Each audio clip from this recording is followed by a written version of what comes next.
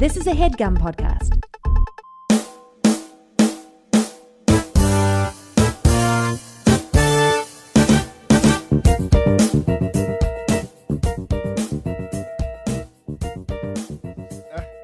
All right, so you're the third. Yeah. Now, do you embrace it the same way? Or are you like you say all things? almost in the exact same way. Which is You really saw crazy. You saw paint. You saw your cousin. No, but so but the way that I got into art was through visual art. Like the way that I got into doing comedy was through visual art, and I used to sign my things without my other initials. It would just be the third, and I thought that was cool. Yeah, that's how I started. And I go by James the Third, so I don't use my last name at all. Oh, damn! And I used to just do that as like a nickname, and then over time I just actually dropped my last name. So but you mean like mentally you drop your last name, or like you're like when you sign bills and all that stuff, you have no last name? Yeah, so mentally I dropped my last name. Gotcha. But then I didn't go through I didn't want to go to City Hall or whatever it is that you have to do and legally do that, because right. people think it's crazy already that I don't go by my last name. Like, to legally do it, I don't know what kind of trouble I would actually get into. That's interesting. So I bet James, you could, man. And it's not James 3, it's James the Third. James the Third. Right, the third. And is that do you do stand-up? Yeah. All right, so do you go by, is that your stage name too, is James the Third? Yeah, and so that's how people introduce That's dope. me. Yeah. Mm-hmm. Yeah, and his website is James Third Comedy, James Third Comedy. and then he always spells it on here 3RD. Yeah, I have to spell it out. It's confusing. because- It's really confusing. It's like third. Is it THIRD? This was a fun thing that we were. You know what I mean? Charles is it and I just had a fun James thing that Roman was happening, numeral and now 3? you've ruined it. You've We had a critiqued fun it thing, yeah. and now. You've dissected Is it too James much. THE 3RD? Okay, see, nope. No, that's Don't do this to me right now. Third, yes. So many of our fans were like, James, I'm trying to get to your website. I don't No, understand. this is. And maybe it's because Gerard and I kept confusing people, but it also was confusing to us. This will be today's podcast. Is these gentlemen deconstructing their names? Cool. Are you all set on your end, James? Yes, I am ready. All right. So you're gonna be like music and stuff that starts it, and it's like, "Welcome to the There So will So be, So but we So won't. Show." We won't hear it. Do you want to do it here? Do you want to do the sound of it? Do I want to sing the theme song? No. If James was here. Is it like something? I know like, that's true. James would do Is it. it like the Jeffersons or something? Like they got a really cool jingle that kind of goes with it. It's like a mixture. Like it's like a DJ. I believe the backing music is mystical. Oh yeah, it's like dun dun dun dun dun. I can't do nice. that. And then it's like audio of us saying, "Black men can't jump in Hollywood." Black actors, y'all. Black actors. That's how the end is. I like the end. Oh, I like it. I'm Yeah. excited to hear it. Yeah. Jonathan Raylock, James the Third, Drum Milligan. What more can I say? You know what it is. Black men can't jump in Hollywood. Black actors, man. Black actors. Welcome to Black Men Can't Jump in Hollywood. Hollywood City.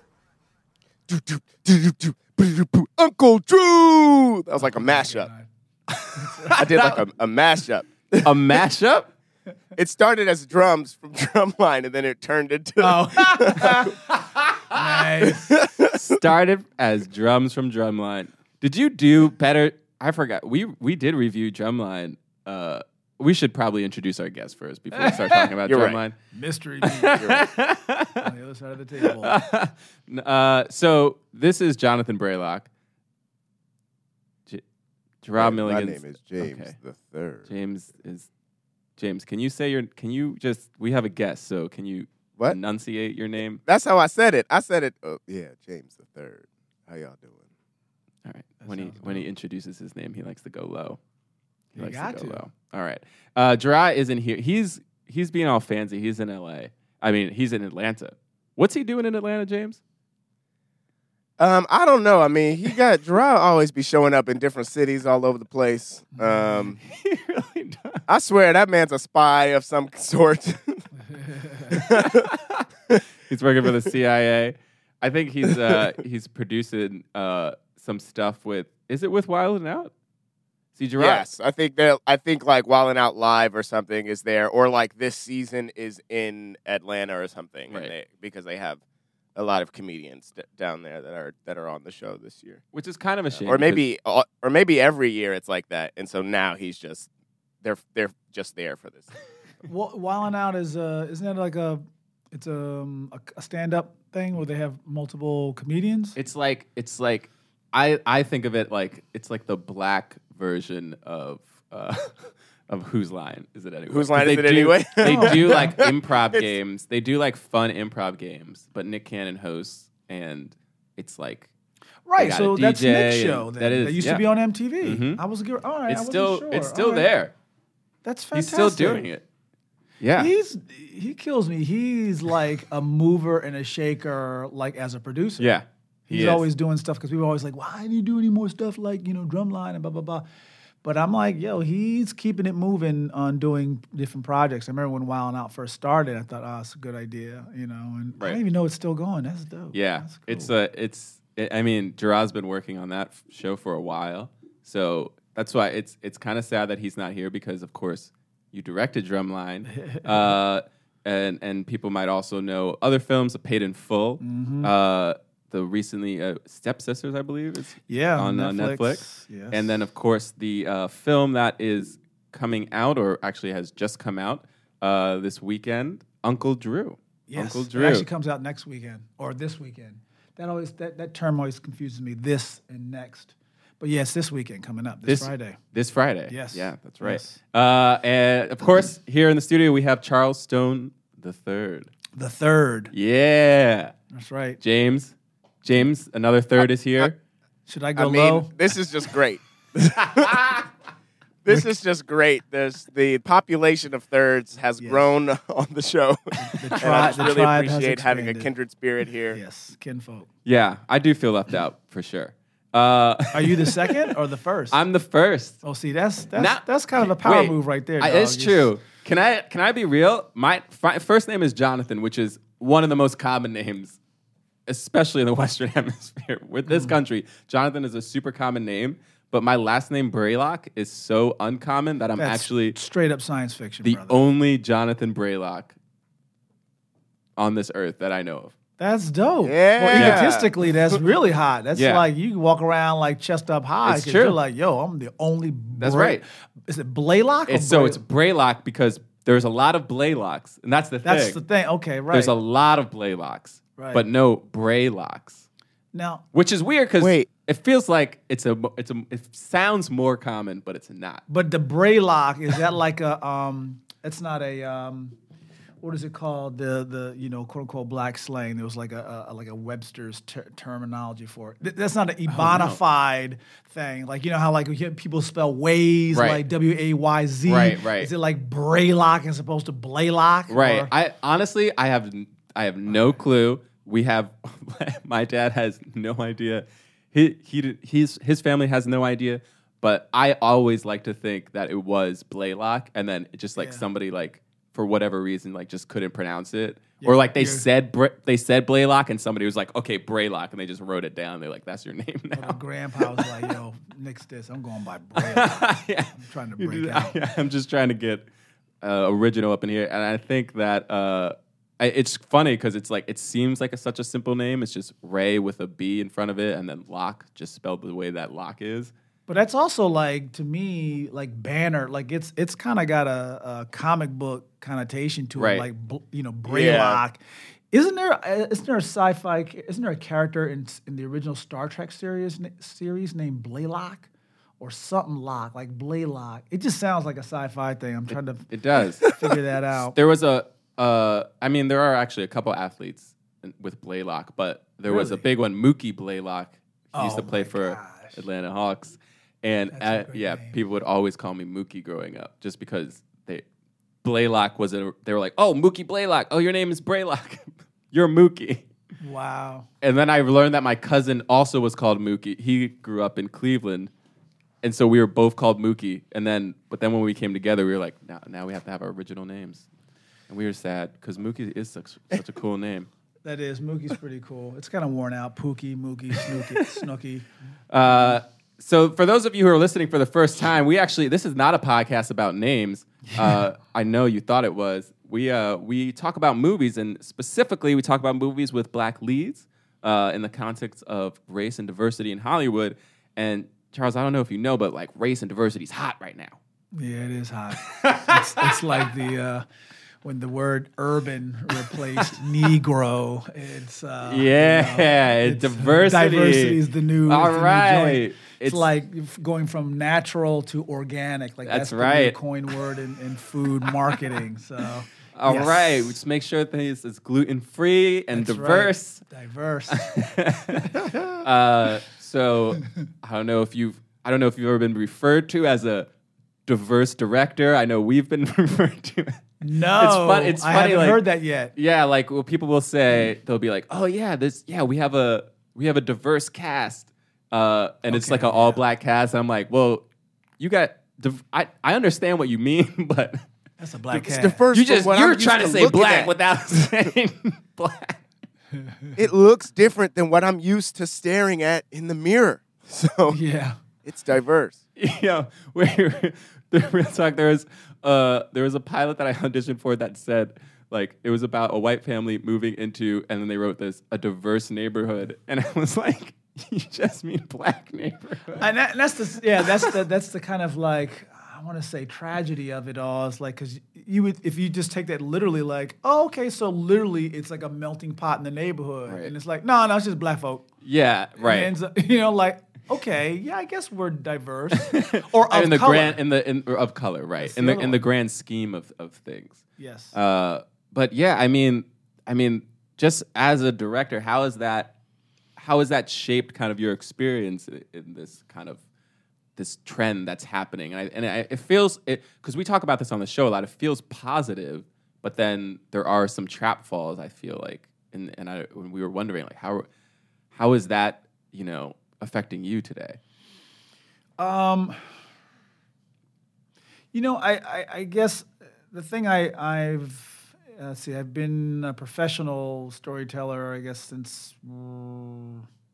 Well, I directed music videos in the 90s, but then I started doing narratives in 2000, right? Paid in Full was my first, and I kind of moved on from there. But I find that there's in terms of diversity, in terms of color, that whole, the movement to see us, the of color tribe, in ways that are varied and wide. Like that's the big thing. Back in the 60s, it was the famous photograph of black men holding their posters, I am a man. Right. Now, to me, if I was to remix that poster, it would say, I am banal. Because to me, the struggle is, or the journey now includes, like, how can we be perceived as being ordinary Yep. and boring? Yep. And I say that with We love. talk about that all the time. You know what I'm saying? Like the banal within our existence. And for me, I am a kid who grew up, Star Wars, the original, first one, 76, really kind of flipped my lid, in many ways. I was really into the Ray Harryhausen Sinbad movies with the stop motion animation and Jason and the Argonauts and all of that. But Star Wars really kind of jumped off for me, and I just really kind of knew I wanted to tell stories in this, I guess you could say, epic kind of way. Grand. Or now the term they use for that is event movies. So, oh wow! Though it wasn't perceived as an event movie at the time, people actually thought it was going to be just like this B sci-fi film. They didn't realize how big it was going to be. I feel like. I think that's a marketing thing. I think that the person you're talking about are the our jaded executives the of like, execs, okay, yeah. and they didn't, because George Lucas was like, okay, I'll do this for nothing. I just want the merchandise. Right. And no one had ever done that before, and like, They're like, cha-ching, fine. like Loser. exactly. So that's exactly those folks who are like, fine, loser. They're the ones who are like, this is kind of sci-fi thing or whatever. But I guess the event movie's been around for a minute. Cecil B. DeMille was pumping them out, or there's a lot of other directors. I don't even think about the Busby Berkeley. I mean, shucks. Right. But maybe you're right, because it's. I think that Buster Keaton and Charlie Chaplin. I don't think they looked at their movies as event movies. Right. And now to kind of, if I can go off on a little tangent, Yeah. is when you see like architecture from way back, like European architecture, or like the ornamental decorum you see on, say, churches, that like insane sculpting and stuff. Like you don't see that now. Right. Like and then if you want that, it costs a boatload of money, and it's almost unheard of. But back in the day, it was just that way. Right. You know what I mean? Like Yeah. it wasn't like, think about like Michelangelo, like the sculpting that he did. I look at it now and I'm like blown away. mean, But back ridiculous. then, dude was like, I'm doing it. I'm getting paid. Yeah, Right. you know what I mean? Like This is my I need job. this is my job. And I'm like, what? That's genius. But like back then it didn't, because that's what the thing was. So okay, geez, Louise, come all the way back to what we were talking about, to films. So I think for us, for people of color, it's trying to get that. It's so ironic. Like again, Yeah. the banal, trying to show Right. us in an ordinary way. Because we're like moving away from that, and we reviewed In the Heat of the Night, Sidney Poitier film, and Keegan-Michael Key was here, and we in our discussion we were talking about how like a lot of those films in that era, the black man had to be like we call him the exceptional Negro. Like Yes, he had to be that's better than right. everybody else. He had to be smarter, stronger, and then also like, especially in the case of Sidney Poitier, like more forgiving. You know what I mean? Like he would have these wrongs and he would stand up for himself. But at the end of the day, like he's like teaching the white people kind of a lesson, like Yes. in the Defiant Ones. Like, you know what I mean? Like he almost sacrifices himself, for that white character, and it's just like, though, and you have this person that, so white audience to come in and be like, oh my God, he's so great. Like he speaks so well. he's Quote, deserving of our respect, Yes. as opposed to somebody who just is, we talk about like, they're just like a truck driver or like, or just a regular person who's like going about their day and they have the same struggles as everybody else. They're not perfect. They're not, like the elite, but But Sidney Poitier's character, would you consider him a magic Negro? Not a magic Negro. No, right. He's not, right? Just somebody who is exceptional in terms of like they're better than everybody else around them. Yes. As opposed to like Go ahead, James. Like he's like almost a superhero. Yeah. Not so much that he's magic, but that like it's like he can do no wrong. He's like a perfect person.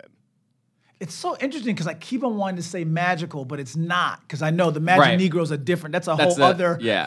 whole other That's like the Harry Potter-ish thing. But Yeah. but I guess you know what I'm thinking of is like you have to, especially back then, you had to be exceptional, right? The 110%. Or almost magical, Right. Like meaning that because you're transcending what the norm Right. is, or the quote unquote norm that was created by the industry and Right. by the culture. But it's different. It's a different Right. thing. But it's still, I guess And it's it in that makes quarter sense. category though of having to be above and beyond. It feels like it makes sense for that time, especially given it's like African Americans were like trying to break free from all of these stereotypes that were depicted in movies up until that time. So when they were leading their own movies, they wanted to be like, no, we're the best, we're the coolest, we get to be the hero. And which is great. And I think those films are still great to have those, but like you were saying, we still want to be banal as well. We want the ordinary, And that's why I had an issue growing up with Black Panther, Luke Cage, Power Man, Black Lightning. Yeah. It's like there is, to me, the remnants of what we're just talking about, of being 110% or exceptions to the rule in terms of these characters. These monikers or these names like Black Panther, it's like it's to me, it's almost like they're saying we have to remind the masses being quote unquote white, that it's still a black thing. Right. Do you know what I'm saying? Yeah. We talk about that banality that we aspire for today. It's like we actually aspire for invisibility. It's like, back in the day, it's like the Invisible Man, right? I'm not invisible. Right. Now it's like I want to be invisible and celebrated for being invisible, but not in the oppressive way, but just like meaning I want to be exceptional, but yet be part of the tapestry that is ordinary. And so Black Panther, it was, again, that name, I was like, it's again. It came from it came from the Marvel comic that was made in that time, right? Exactly. And the guys, I forgot the brother's name, the writer, but Ryan Coogler and his writing partner, I thought they did an exceptional job of stepping out of that. Right. Because that was always, same thing with Luke Cage. It was something that I was never really interested in. And I know Cheo, and he did a kick-ass job. Yeah. I also love that because I felt like that was a love letter to New York To Harlem. in the 90s, which was a real beautiful thing. But again, like the hero for hire just like bugged me to no end. Right. Like it's like dudes saying, "Yo, I got to get paid." Right. That's like, you know what I'm saying? Like the superhero, we got a superhero, and he's like, put the brakes on, y'all. I'm not gonna show any superpower unless you fucking pay me. Right, Like, I gotta pay. right. Can we curse? I didn't know if that was. Oh yeah, we can. Okay. Yeah, this is. Please do. Please do.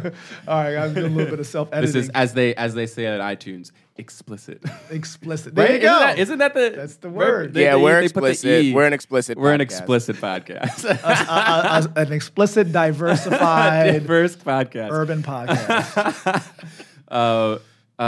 So actually, this is I think this is a great segue to talk a little bit about Drumline, because I personally feel and it was your second film that you directed. It is. But it has, for me, I mean, it's a film that we all love, and it's a film that has kind of the elements that we're talking about.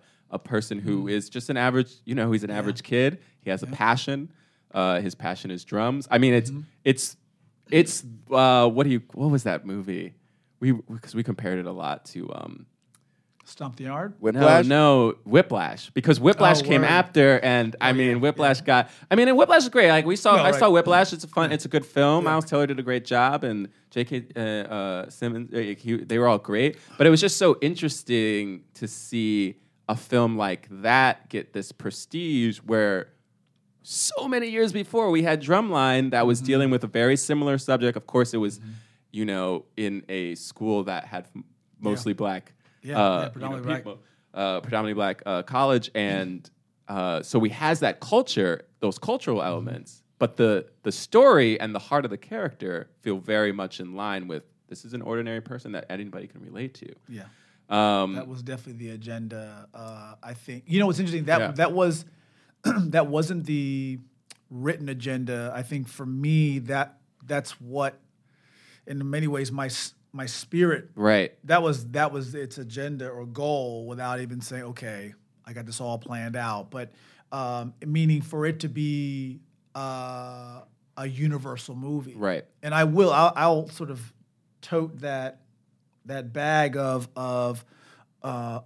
saying that the success for me of that movie was that it transcended its blackness. I think so too. And that's a tricky one, because blackness is a wonderful word, but at the same time, it does what it does, which is to segregate or to say that I am other than. Right. Besides just being a citizen. But yeah, so it transcended that. It's a popcorn movie, right? I think because it's a popcorn movie and its structure takes it out of the prestige, element right away. But I think no one was ready for that film. Right. And that's not like a sophistication thing. Yeah, It's just yeah. like nobody was ready for a film that had essentially an all black cast, takes place at a historically black college, and it involves marching bands. Like that's just on the Universal tip. It's Right. like a movie about marching bands, like ballet marching bands. But no one knew the aesthetic, the version that historically black colleges created. The show style, the classical style. There's a lot of different names for it. But yes, I was infusing, for me, the little kid in me as a filmmaker, my love of science fiction, my love of all that stuff. Like the end drum battle, I literally, when we were working that out, and I was working with the performers, the idea that you have two drum teams that come together and face off. Yeah. The space in the middle where you're facing off. This is how I referred to it. I was telling them, I said, all right, this is the neutral zone. Right. So you can come in the neutral zone. That's all good, right? The Klingons aren't going to fuck with you.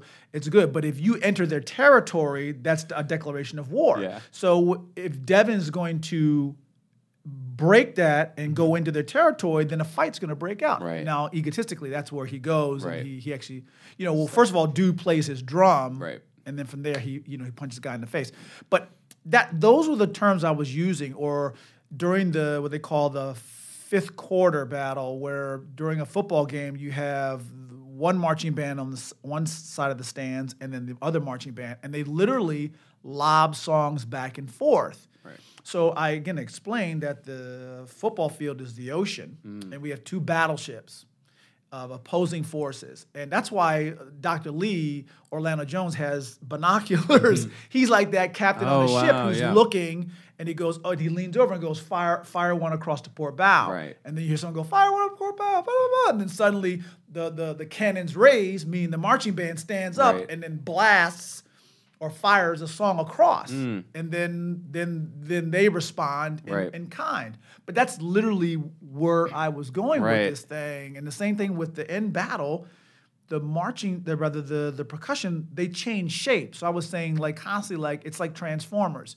So the idea that you can change your actual architecture in order to best the other team. That's what I'm bringing. Right. The woman who's flipping the cymbals around. It's like total martial arts. It's like wushu, martial arts. So again, that's what I bring, which I think ultimately gives you what it was, what it is, and how it transcended. People went to see it because they enjoyed seeing a selfish kid learn to become a team player. Right. Right. And I pat myself on the back just because, it's a total coup. Because, it's all black cast, a black college. Like, it's a, quote-unquote, a black movie, but yet it wasn't. Right, it wasn't. So, it definitely transcended that in so many ways. I mean, we have to talk about Nick Cannon because Gerard works with him. Yeah. pays Gerard's bills. But I mean, a phenomenal performance in that film, and that was his debut film, I believe. Is that right? Is that his first major? I think it's his debut feature. Yes, because he'd obviously been doing TV, stuff, and he was a huge Nick star. We know that. We were kind of in that range of growing up like with him as a Nick star, and but I mean, I mean, we talked about this on the podcast already, but it was such a great performance, but we were kind of interested in hearing you talk about like working with Nick at that time because it was his like first big film, which I imagine was a big deal to him. And in a way, he kind of had something to prove, like his character had something to prove. Well, I'm really glad you brought that up because based on what we were just discussing, it fits perfectly in that that thought pattern, which is that Nick had a combination of things. He had this boyish enthusiasm, right? And he's a funny guy, but he had this boyishness thing, and then coupled with that is he had a little bit of an edge, right? Which would be construed as he had the sort of the ghetto thing or whatever. That's not how I would say it, but I'm saying people right. That's how would people look at like he had the urban. Right. the urban presentation Right. or the urban facade. Or as I remember when we were looking at him and he was up for the role, I think some of the executives said, and he's got a little bit of an edge to him, which is nice, And I agree. I mean, as corny as that sounds, but or typecasting, but he had that, but he had a boyish aspect. Right. And to me, that's similar to what we're discussing, which is that despite this movie taking place in a quote unquote all black environment with all black cast, it has a universal spine to Right. it. So the boyishness of Nick when I met him and his enthusiasm was something that connected to me because that's something also I look for in characters and especially male characters is the little kid in us, the boyishness. And again, it's universal of women as well, but most of the movies I've done tend to have male protagonists except for, say, Stepsisters and Lila and Eve with Viola Davis. But yeah, so that made him, I think, even more accessible to the mainstream, Right. Because that came first, Right. not his blackness, Right. and it was really apparent. And he so wanted the role. I remember he came to the hotel, and for like a final meeting, and he just like, whatever I got to do is, it's dope. I really want to do this. And he was just so excited. And he just brought that energy. Right. And, he got the role. And yeah, it ended up working. And, again, he's a beginning actor. So there Right. were certain things certain muscles he had to, really exercise and figure out. But Totally. again, he was so open for it. Right. And so it didn't become a problem. He wasn't a diva or anything. So Right. I didn't have to worry about having to work through that stuff. Yeah. And yeah, it was great. And That was opposite awesome. Zoe too. And that was early in Zoe's my career God, that's too. right. Zoe Saldana. Zoe Word Saldana. up. Yes. Yeah, super early in her career. I mean, she became just this megastar Yeah. who She's got an who interesting for whatever reason journey. continues to be made it into an alien of a different color, but like that's still cool too. Though I mean, There's that's what I'm saying. That's an interesting. We could obviously get into that. Yeah. Philosophize on Zoe. I mean, The movie. honestly. Yeah. Wait, James, did you have any other questions about Drumline that you wanted to ask? 'Cause Yeah, I mean, a couple things are coming up for me now, actually. One of them is like, it's interesting that when talking about Nick Cannon, you talk about his like sort of his boyishness or like his sort of childlike quality that he brought to it. And something that we talk about on the podcast a lot is that like there are not a lot of black coming of age movies. Like That's they're right. like we see so many white coming of age stories, but like and I can't recall if we talked about Drumline as if it were a coming of age a movie when we reviewed it. But that's what's coming back to me now is like that's exactly what it is. Like he starts one way and his journey is sort of like is very much like one of growing up. yeah, into adult. Yeah. Yeah. And can you It's that just talk a simple. bit about like your thoughts on that? On like if that is something that you have noticed, and like how you think we can sort of change the scope of Hollywood, like we can have more movies like this. Well, it is happening for sure. As much as we joke about the word diversity, and there's always going to be, they're never going to get the right word. I mean, it's but it's there is success within the market or the stage of Right. of television storytelling and feature film storytelling. I mean, I think more in television because there are so many platforms and everyone's been now empowered, if not emboldened, with the confidence that they can put out the content they want Right. to put out. and that people want to listen, like and that their people, story that there's matters. a real opportunity for it. Like obviously Atlanta, Insecure. What is the Lena Waithe movie that made into a series? Jesus Christ, what's it called? I know what you're talking about. Yeah, I it's can't blank on. Is it on HBO? On No, Starz. Insecure is on HBO. It's not Power, but No, there's it's a another comedy. one. It was. I know what you're talking about. All right, let me look it up. I know, and having an Alzheimer's moment.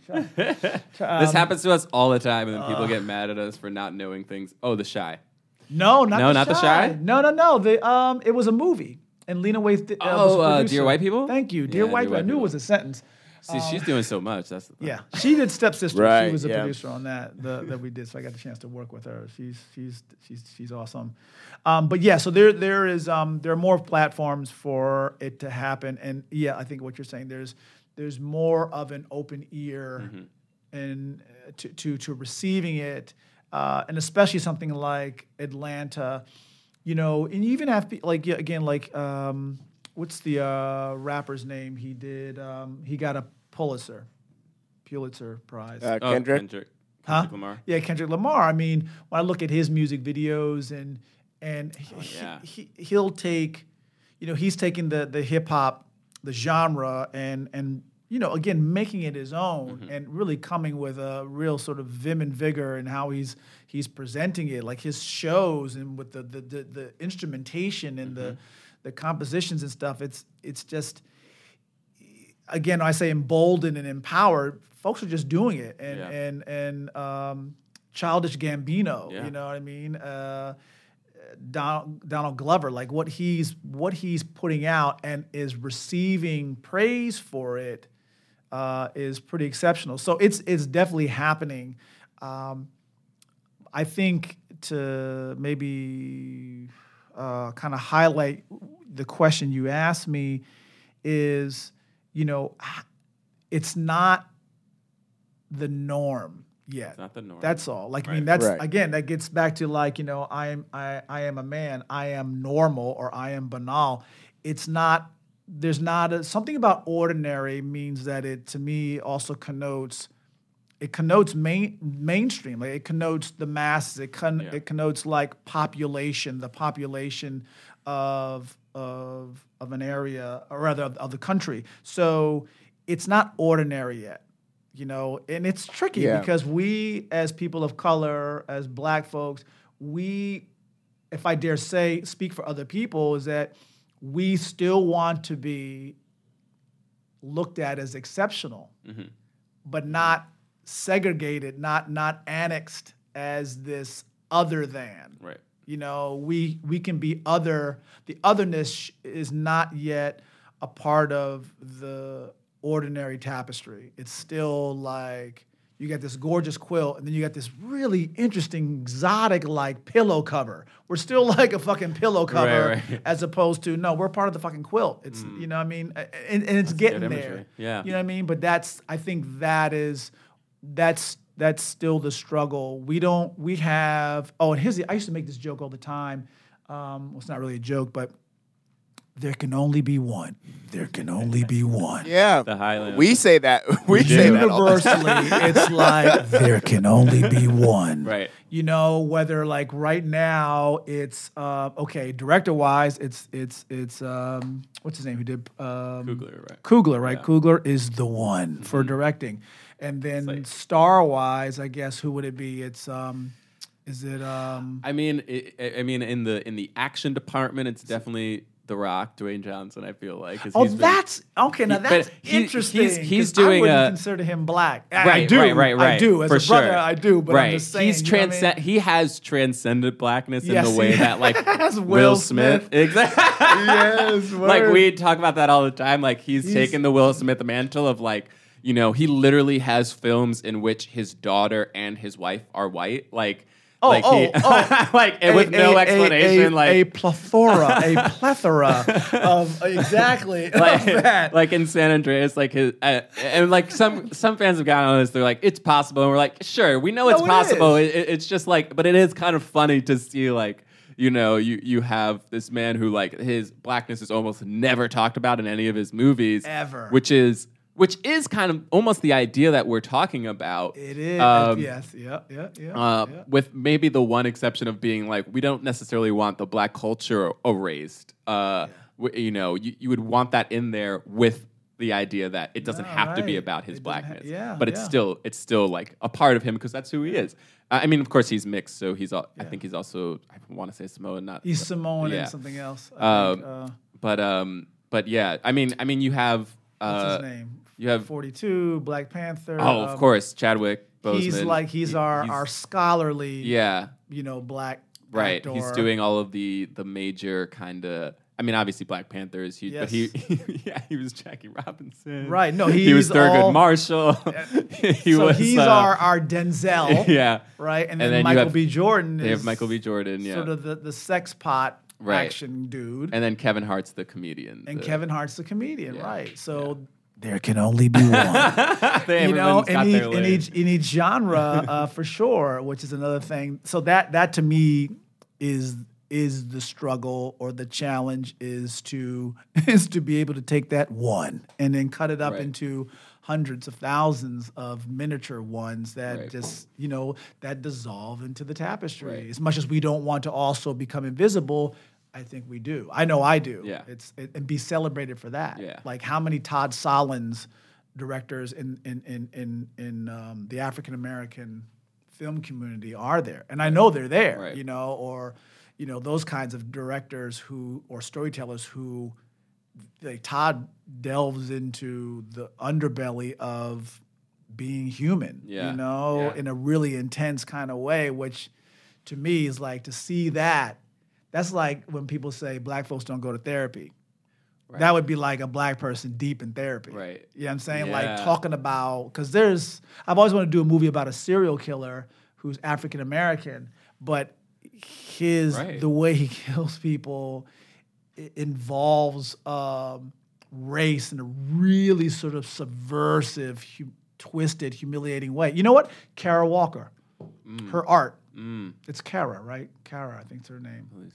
She went to RISD also. But like when she started doing when her artwork started to come out, she would do the silhouettes, of figures in slave times. Right. And just the imagery was super provocative, and it just, the black literati or just the old guard of Negro artists were I'm not speaking for all of them, but were up in arms because she was getting like the MacArthur Genius Grant. I think Right. she got that, and Oh, snap. she was Wow. getting all this praise from the quote unquote white power structure in the art world, and it fucking pissed people off, like Wow. the older black folks. And a great person to interview is Thelma Golden, who's a curator and runs the Studio Museum in Harlem. She can tell you all about that. But again, that's sort of like the Todd Solondz of storytelling, within the black community or therapy that, we don't want to talk about. Right. You know what I'm saying? So it's seeing more of that, I think, is important. And Charles Burnett, bless his heart, man, he was doing that. Yeah. And he didn't get the props, Yeah. What was To Sleep with Anger? I like when you had asked me to think of like a film, that was one of the things I thought about as Okay, well. yeah. Like this, talk about banal, but yet totally like culturally fertile. Like Right. it's and even in terms of blacks, if there's such a term, black spirituality, like the Danny Glover character had a sort of a spirit trickster god Right. kind of thing. You could almost dip into the Yoruba thing, but it's like, so to me, it had like flavors of blackness for sure, but it was like House in the Suburbs. Right. With the kid who's playing trumpet badly. Like I remember that, like in the opening scene, I think the little kid is playing like trumpet, and this really sounds horrible because he's just, he's practicing. Just that gesture alone, I was like, oh, it's great. It's great. Yeah, yeah. It's not that shit that, we got to open up with, Right, right. So, yeah. So, okay, we have to, I want to talk about Paid in Full too, but we can't talk about every single one. We're good on time. Yeah, I know. Okay, so wow, we, okay. yeah, I know this is squeezed by. So, because I do want to get to Uncle Drew here, I will say this, because with Drumline, Paid in Full, even Mr. 3000, you haven't like stuck in one genre. You've kind of been eclectic in that sense. Yeah. And I guess I was interested to know, was that like something that you set out to, like, I just want to make sure that I'm not beholden to one type of thing, or you know, like how much control do you feel like you've had over the types of movies you get to direct, and do you like being able to direct these different kinds? It's a really tricky question, or Right. it's a complicated question. But you said you used the word control at one point. You know, I chose to. I chose the movies that I end up doing, but it's also me being sensitive to the commercial realm of what I'm doing, meaning Right. that I'm working with somebody else's money. Right. So, and I had agents, and when I did Paid in Full, I was really taken by the story when it was expressed to me from Damon Dash. And I also, my thought was, if I can do that film in a way that, one, addresses sort of the banality a little bit in terms of how I shot it cinematography-wise, but then also the surreal or hyper-real element to that world, meaning like seeing through the eyes of Ace when he stares outside of the cleaners and he sees money raining down and stuff. I actually wanted a lot more of that, of seeing his inner mind of what he was thinking, and I wanted that to be more surreal, which connects to my love of fantasy Right. and science fiction and epic. stuff. So I thought, okay, if I can do that in this movie, I'll do it. Because otherwise, because this is right on the tail of Menace to Society. Right. It was that kind of New Jack City. the yeah. gangster film, Yes, hood film, yes. like phenomena Yes, that happened. which, I grew up in a very diverse, well, probably eclectic household with art on the walls and Yeah. different kinds of music. So I was very much exposed to a variety. So I knew my reaction to Paid in Full was first cautionary of like, all right, I'm not just trying to do another Right. one of those films. All right, so that was the agenda there. Drumline, when it was first presented to me as a script, it was about a black kid going to a sort of predominantly white school, and he's got rhythm, and he funks Right. up the school and gets the rhythmless white folks to Right. get on beat. I passed. Right. It came back, I don't know, 6 months later. He was going to historically black college, which for me wasn't the thought. I didn't have the thought like, okay, it's an all black thing. Now I can do it. No, it was like, okay, in that world, I can explore other realms of percussion. Right. Because stepping in the fraternity and sorority world is really another form of rhythm. Because I'm a drummer, that's another thing. So I'm a drummer. That's another reason why I was always in love with the idea of doing drumline, regardless of the setting. But once he was going to going to a historically black college, I knew the stigma of being being a magical Negro would cancel out. Right.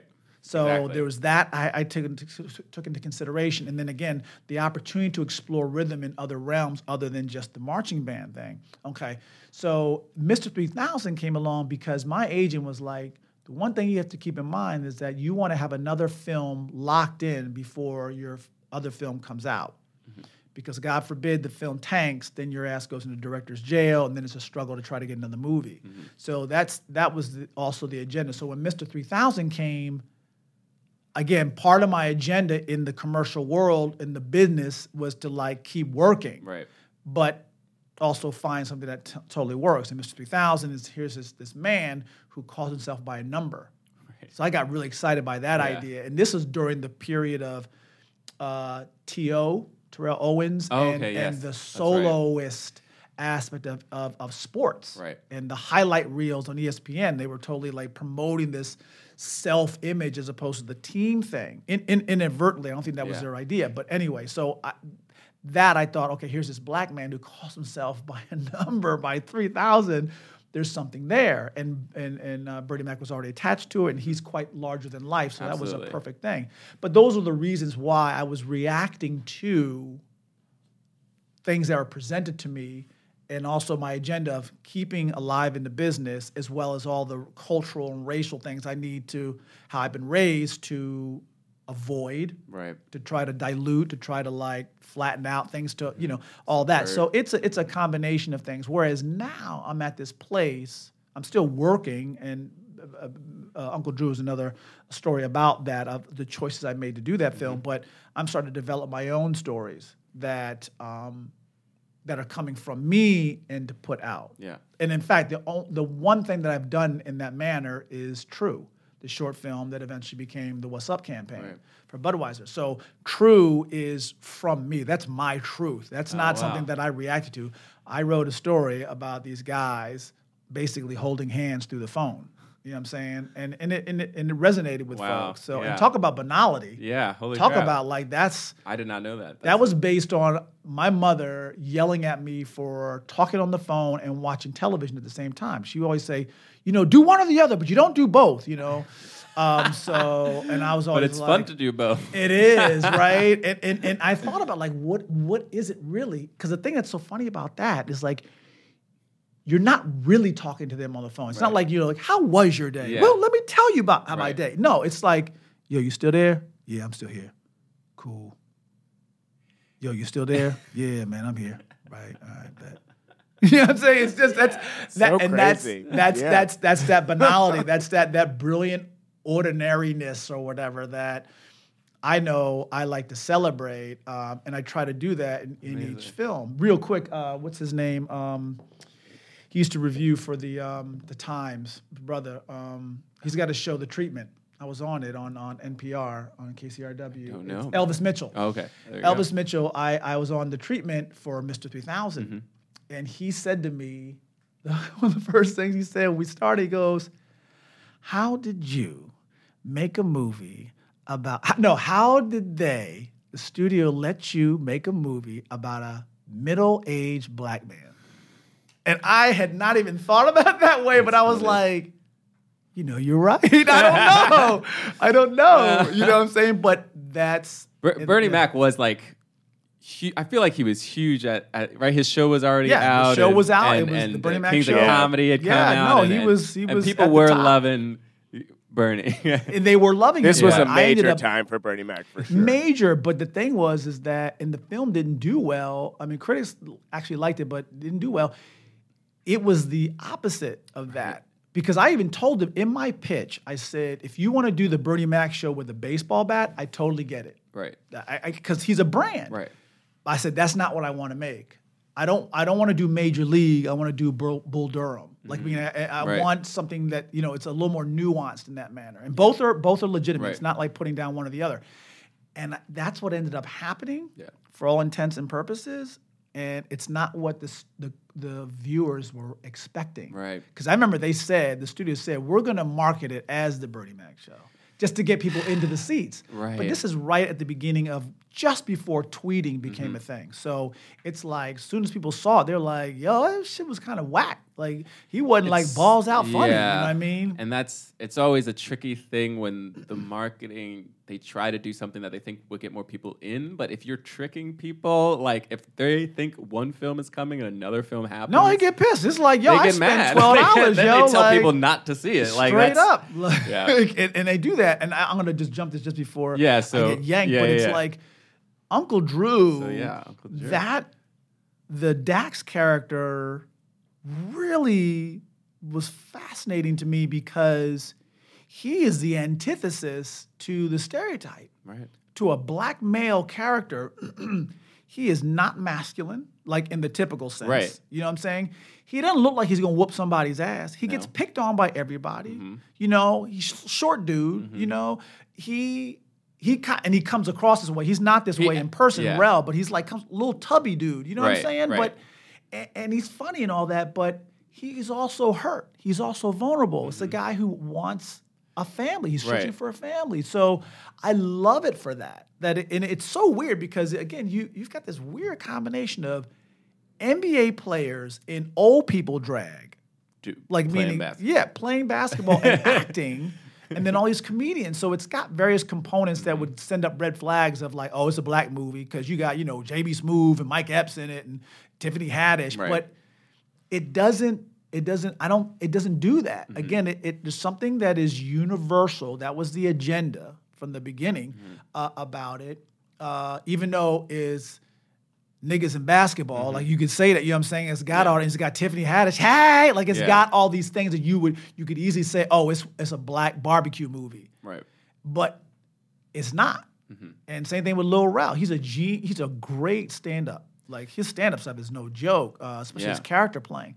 But he's like this little guy who gets picked on by everybody, including the old folks. Right. You know, Right. so that's kind of a win-win for Yeah. me. and so, I mean, I imagine it was fun on set because you basically, you know, I mean, Rel, like we know Rel a little bit, and I mean, he's so funny. And then obviously Tiffany, and they both have like this chemistry, and Yes, they know each other. They're good and they friends, have too. the ability to because they work together on the Carmichael show, and they have the ability to kind of riff a lot. And then you also Yes. have Nick Kroll, who he's great. comes from the same like UCD does. background that we do, and you know he has the ability to riff and Yes. and do all that. And I imagine some of the basketball players had like the freedom to do that on set. So how was that? Because it's I don't know if this is really true, but I feel this way. Like you have that kind of like the Judd Apatow sense of movies where people are doing the improv and having fun and you have all these different takes and stuff. But in terms when it comes to comedies led by black comedians, like it feels like even though you have like the Chris Tuckers who are like shooting out a bunch of lines, Sure. those scenes in which both actors get to have that kind of movement and freedom, I personally feel like I don't see that as much. So it was a fun for me. That was like one of the fun things about Uncle Drew that I'm like, oh man, like they're having fun on set with some of these set pieces. Like you have these, like the script kind of sets it up in a way, like the Black Church, or like with Weber, or the van. The van. That's the quintessential it's the scene van. where they're arguing over is Biggie Smalls better than Isley Brothers and vice versa.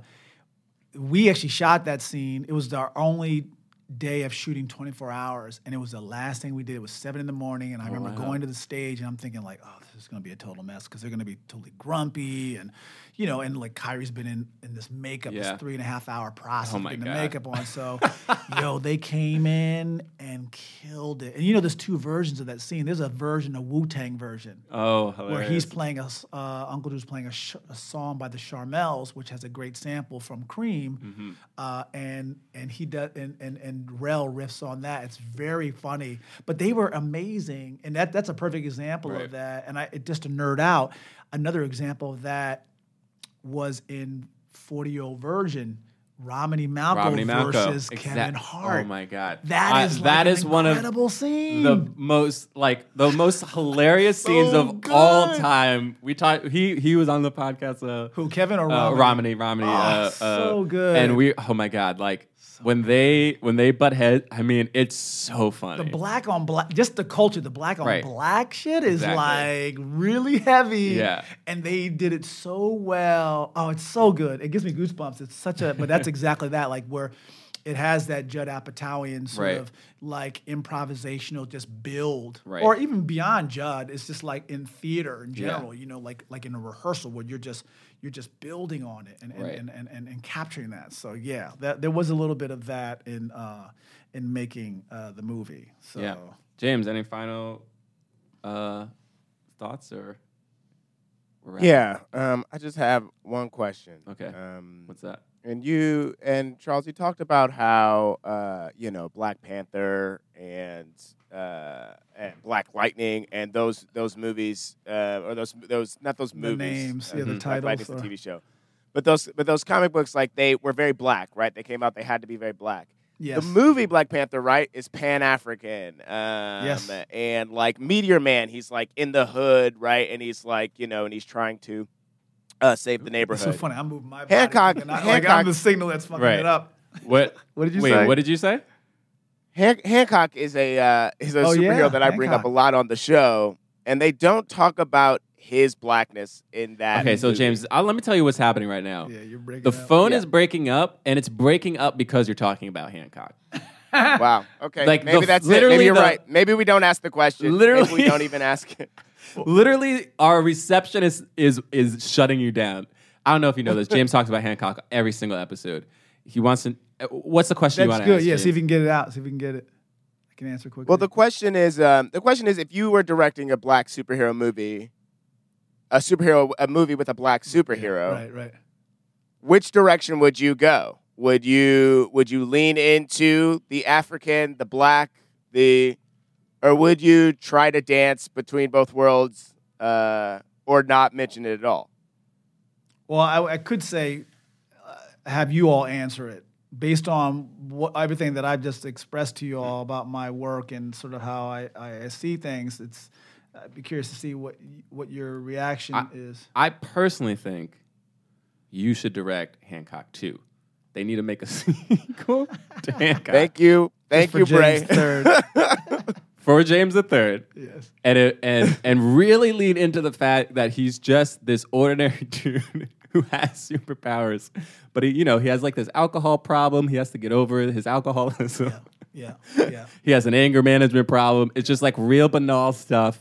And then he can take a train and throw it like halfway across the world. I think that it would be, for me, I know it will be, the character will, it's like Devin in Drumline. It's like, I forgot the character's name, how dare I, in Mr. 3000, or Dax in Uncle Drew, is that he or she, the character, will pursue his or her dreams and the struggles that come from it. Like it's like the great hero's tale, and that's what it will be. And his or her blackness will be part of one's wardrobe, figuratively speaking, and it will sing at times where people will notice it, and other times it will be invisible. Yeah. Like it'll be just like how it is, because again, Drumline is in many ways, you could say, is an anomaly of sorts, because it really is a black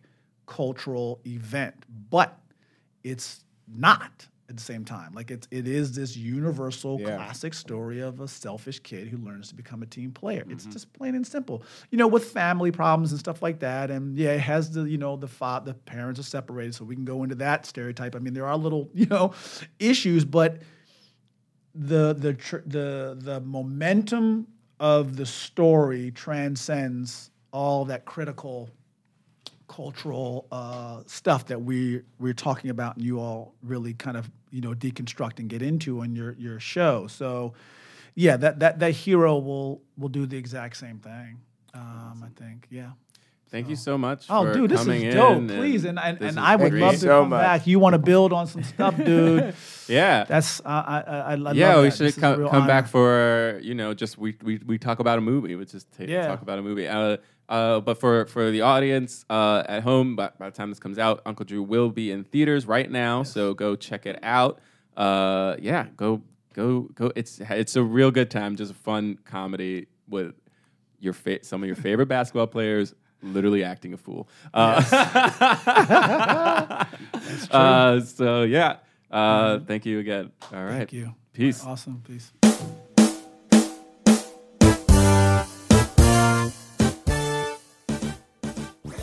That was a HeadGum podcast.